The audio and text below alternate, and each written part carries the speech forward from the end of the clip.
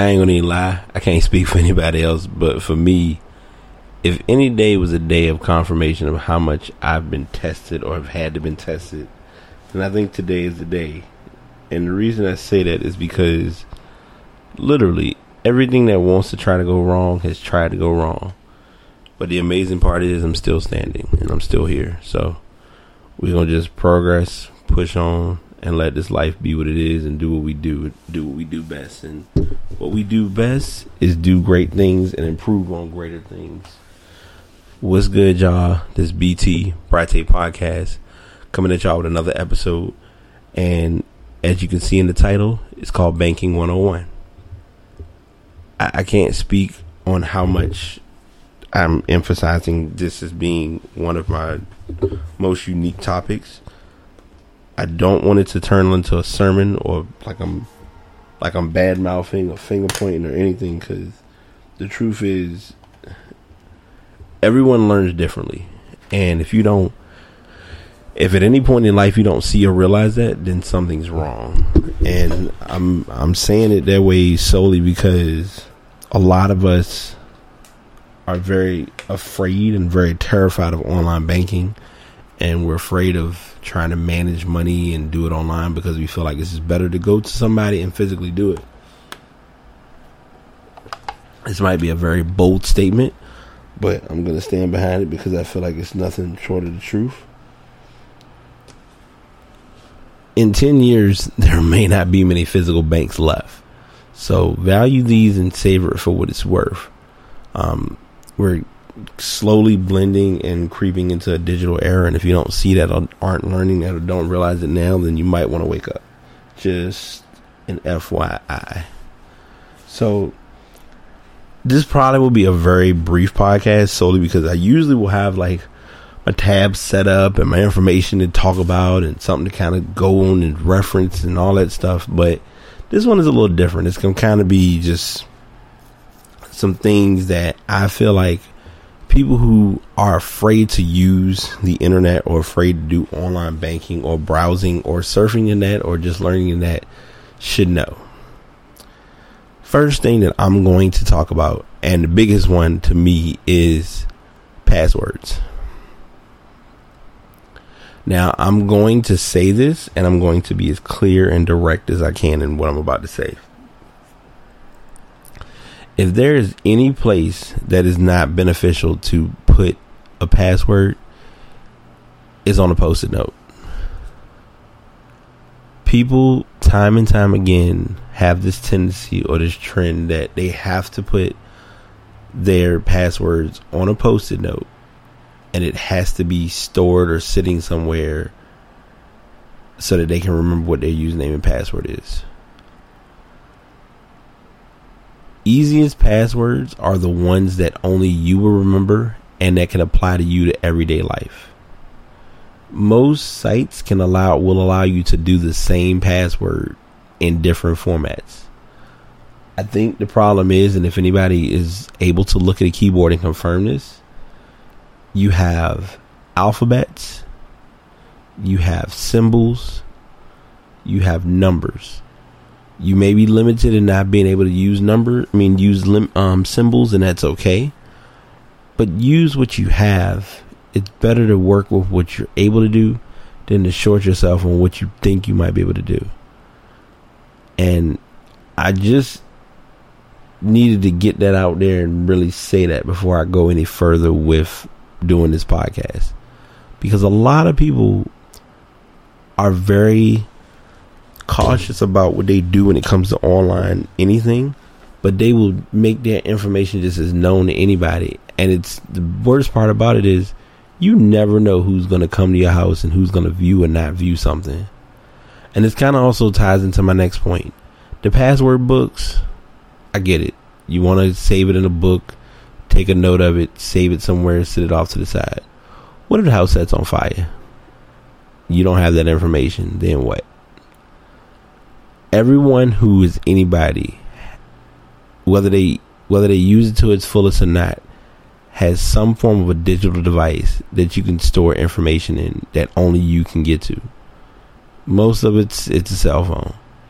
Put it in your cell phone. put it as a note. Make it so that it's somewhere that only you can get to and only you would need to access that information. I don't know how much I can emphasize how important that is when it comes to how to manage and how to handle passwords as you're entering them in online. So I just wanted to at least get that password management piece out of the way. I feel like I'm using the pop filter to the nth of no return. If I had the pop filter on, it would be perfect for this, but I'm being a little lazy, so we're just gonna push on. We're just gonna push on to the next topic. So the next topic I have is pretty simple, pretty direct. When you're sending payments online, and this, listen, all of these tips that I'm giving, before I continue, I want to make this very clear to everyone listening. I am not basing this solely on where I'm employed. A lot of people do know where I'm employed. A lot of people don't. I'm not putting that as a public story because it's relevant but not relevant, if that makes sense. It's kind of a universal across the board thing with most banks. When entering information for a payment, to make an online payment through bill pay, double check, triple check, quadruple check that you have the correct payment going to the correct person on the correct day. If you have a payment that's supposed to be going to your mom and you expect it to get there by next Tuesday, make sure you have mom selected and not Macy's, because those things can be resolved and they can be fixed, but the process and the hassle of having to do that in some instances, and it's not with me primarily, it's just in general, all you're doing is prolonging the process of your payment arriving to its proper location on time. So just be aware of that.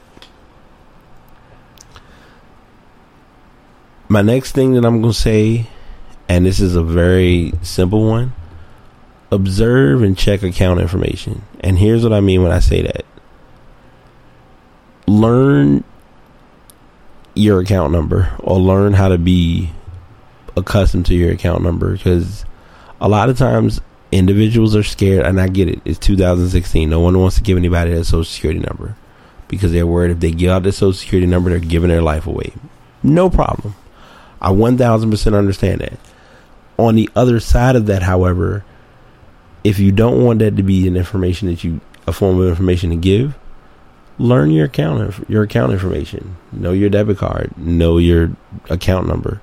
Things like this can be found, where of all places, online.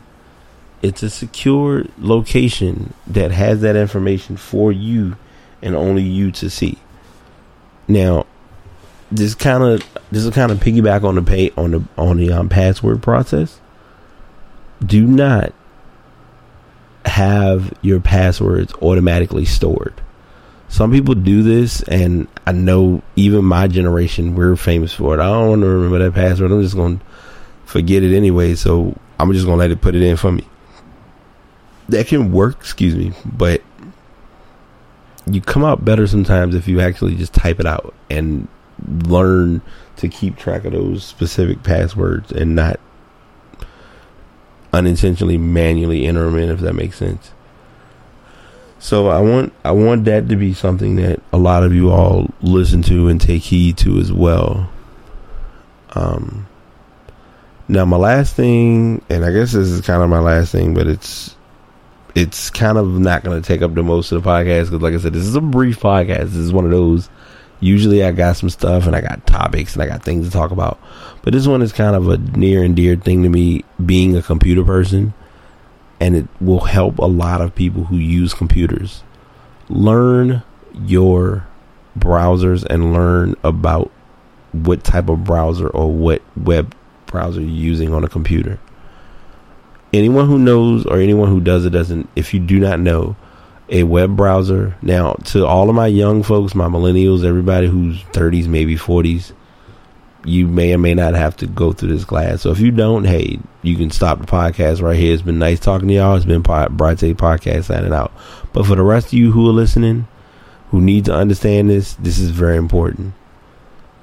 there are various web browsers that have various abilities or have various features for various programs or different websites.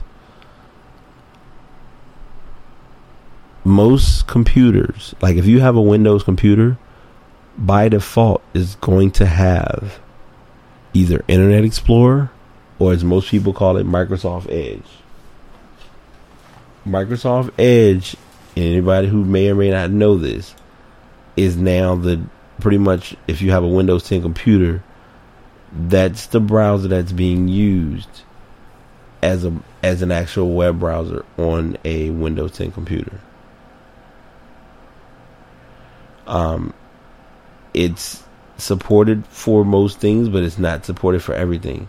So you have to keep that in mind. Sorry, I'm in click mode right now, but trying to get to something so I can see it myself and kind of get you to understand the difference. Most people who have computers have Google Chrome. Google Chrome, red colored, it's a circle. It's shaped like a circle. It has a red mark at the top, green off to the left side, yellow to the right, and a blue circle in the middle. That's Google Chrome. Firefox, or Mozilla. Mozilla Firefox has been out for years, and a lot of people didn't use it, but it suddenly kind of made its resurrection on people's computers. Mozilla is through Firefox. Firefox is a part of Mozilla's web options. They have other programs that they use, but the main one that you'll hear most frequently is Mozilla. Mozilla is orange. It has a fox sitting off to the left of it, and it looks like a globe. Do not get Mozilla or Firefox confused with Internet Explorer, because Internet Explorer looks like a globe. It actually has an E on it. All of these look like globes. Why? Because you're going on the internet, which to many people may not know this. Everyone calls it the internet now, but at one time, www that people put in, that stands for World Wide Web. And I'm sorry if I feel like I'm talking dumb to people or I'm trying to explain this as if it's a new thing, but I really want this to be something that can help somebody either educate themselves or educate somebody they know who does web browsing or online anything. So I have Internet Explorer or Microsoft Edge. We have Mozilla. We have Google Chrome. Last one that I'm going to do that most people use, but not many people touch unless you have a Mac, is Safari. Safari looks like a compass. That's the best way I can describe it. It literally, the main image looks like it's a compass. And it's a pretty reliable browser. A lot of people use it, on an as needed basis, but it's different for everyone. I'm telling you all of these things, and I'm talking about, I'm breaking down information, just to get everyone on board and understanding that technology is here. It's 2016. It's not to take away from the options or the abilities to go back to writing on paper and sending mail to people and having a pen pal and actually picking up the phone and calling somebody. All of that's fine. But there are pieces and portions of technology that you have to do or you're going to have to face, and you can't hide from it. As much as you may want to, it's not a hideable option. It's going to be there today, tomorrow, and the day after tomorrow, plain and simple. So I didn't want this to be kind of a extreme podcast. I wanted it to be a little different, a little relaxing. As you notice, it's not sports related, and I mentioned this before. I'm going away from sports for a while just to kind of ease my podcast down a little bit and just kind of calm it just for a smidge, because somebody needs this and somebody needs something a little different. So that's what this is for. I'm going to go ahead and end it here. I was going to get online and game. I may game later on. I don't know how I feel. Might help do some FIFA, but we'll see. I hope everyone is having an awesome 2016. We're we're beyond the midway point, tiptoeing into the home stretch. Leo season is amongst us. wished a few friends happy birthday. Kind of got caught off guard because I saw somebody else's birthday pop up on my phone, and I was like, oh yeah, she is like coming up. But anyway, me being me, just not thinking it through. Those of you who normally get the information on Facebook, if you have or have not heard or aren't aware, I am no longer on Facebook right now. I think it's for the best.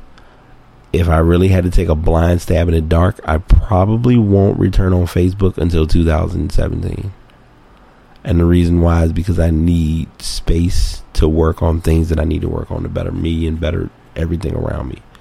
And in order to do that, I have to start with some of the changes that I'm making. And this is the biggest one. Because most times I'll log out. I'm like, oh, I'm going to log out of Facebook for a while and then I'll come back. But now I'm really just detoxing and giving Facebook a rest. So I just want to share that with everyone. And also thank you all for listening and tuning into my podcast. If you're not following already, it is on iTunes. And if you need help finding the link, I can send you the link to it specifically. These are on Spreaker. I'm still on Twitter under Brate Podcast. Like I said, I'm not on Facebook. On Instagram, it's under Brate Podcast. Snapchat, Brate82. I may be making a Brate Podcast Snapchat. I don't know. I truly doubt it. We'll see. But until next time, thank you all for listening. Y'all stay blessed. Be an uplifting spirit to someone, because Lord knows who may need it. But as always, BT signing out. Peace.